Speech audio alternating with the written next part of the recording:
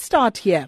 The last update that we had from government was that 60 out of a total of 110 families had agreed to be part of the arbitration process. Has there been any movement in that regard? Have more families actually bought into this process? Sakina, the last count I saw, and it will come clearer this morning, that's the first point to clear up this morning, was around just over 60. As you know, yes, the lives lost were, just over 100.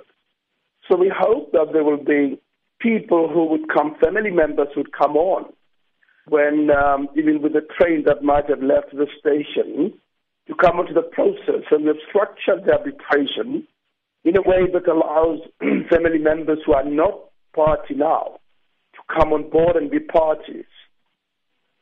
And I think that's very important to state right at the onset. But what will your primary role be as the arbitrator in this process?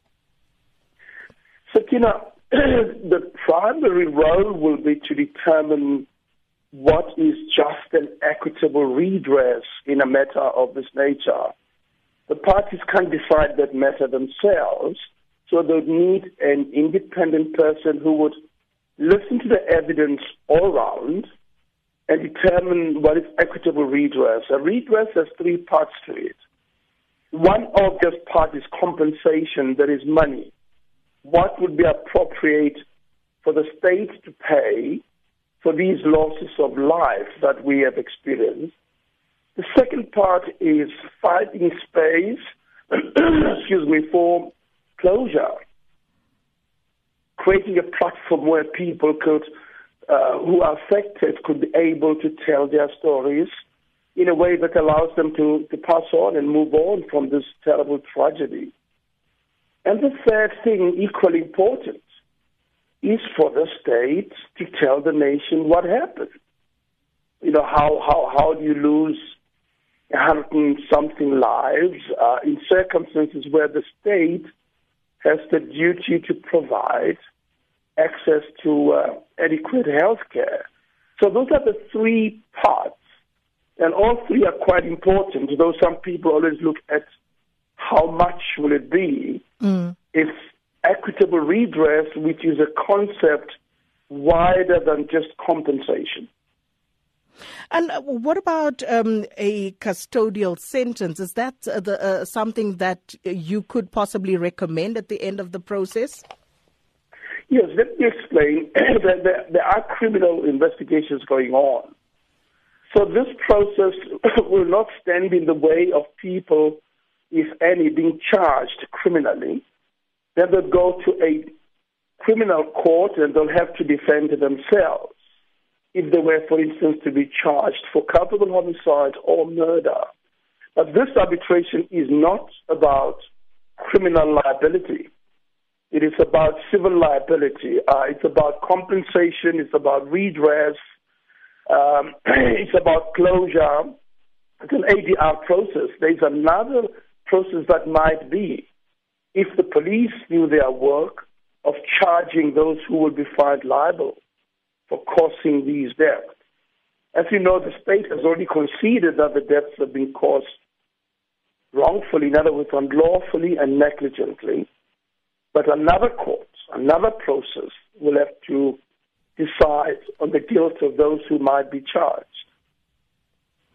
And in the end, how binding or not will the agreements made during this process be?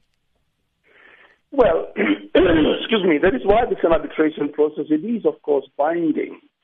If I were to make an award, the state will be compelled to make good that award, to pay the compensation. For instance, to pay for expenses of people, family members who might have to submit to psychological or psychiatric intervention, as an example. So it is binding in law, and the state is obliged to do what the arbitrator tells them. So the answer is it is binding. Justice Moseneke, I see this has been set aside for 3 weeks, but given that more families may actually buy into the process, is there any chance of that period being extended? Yes, Sakina, certainly. I mean, if we we had more people coming up beyond the 64 or so who we know of now, when I know that there are processes to try and get more people, and we have had advertisements going out there to attract more victims, then we would look at another period of sitting.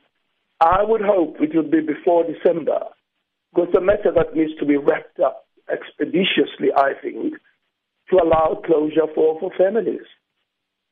And one of the questions raised by the families, as we've spoken to them over the months, was, of course, in trying to find closure, getting answers that they were not sure whether people could be held accountable, could be called to come and account. People like, for example, the former Gauteng Health MEC, Qetani Mahlangu. You would have powers to subpoena them, wouldn't you? Yes. Excuse me, the process has been structured as an arbitration for that very reason. It's not a nice talk shop. This is a forum to try and search for the truth. And an arbitrator in law has the power to subpoena whoever might be able to shed light on, for instance, causes of death, the circumstances under which the patients were transferred to homes that were said to be NGOs, and how the death occurred, and so on. So to get to the truth, there will be evidence leaders, and there will be, the arbitrator has the power to subpoena whomever to throw light on this terrible tragedy. It's over 100 people who died. If you remember, just in Marikana, a third of the number died. So it is quite a big number of South Africans who lost their lives.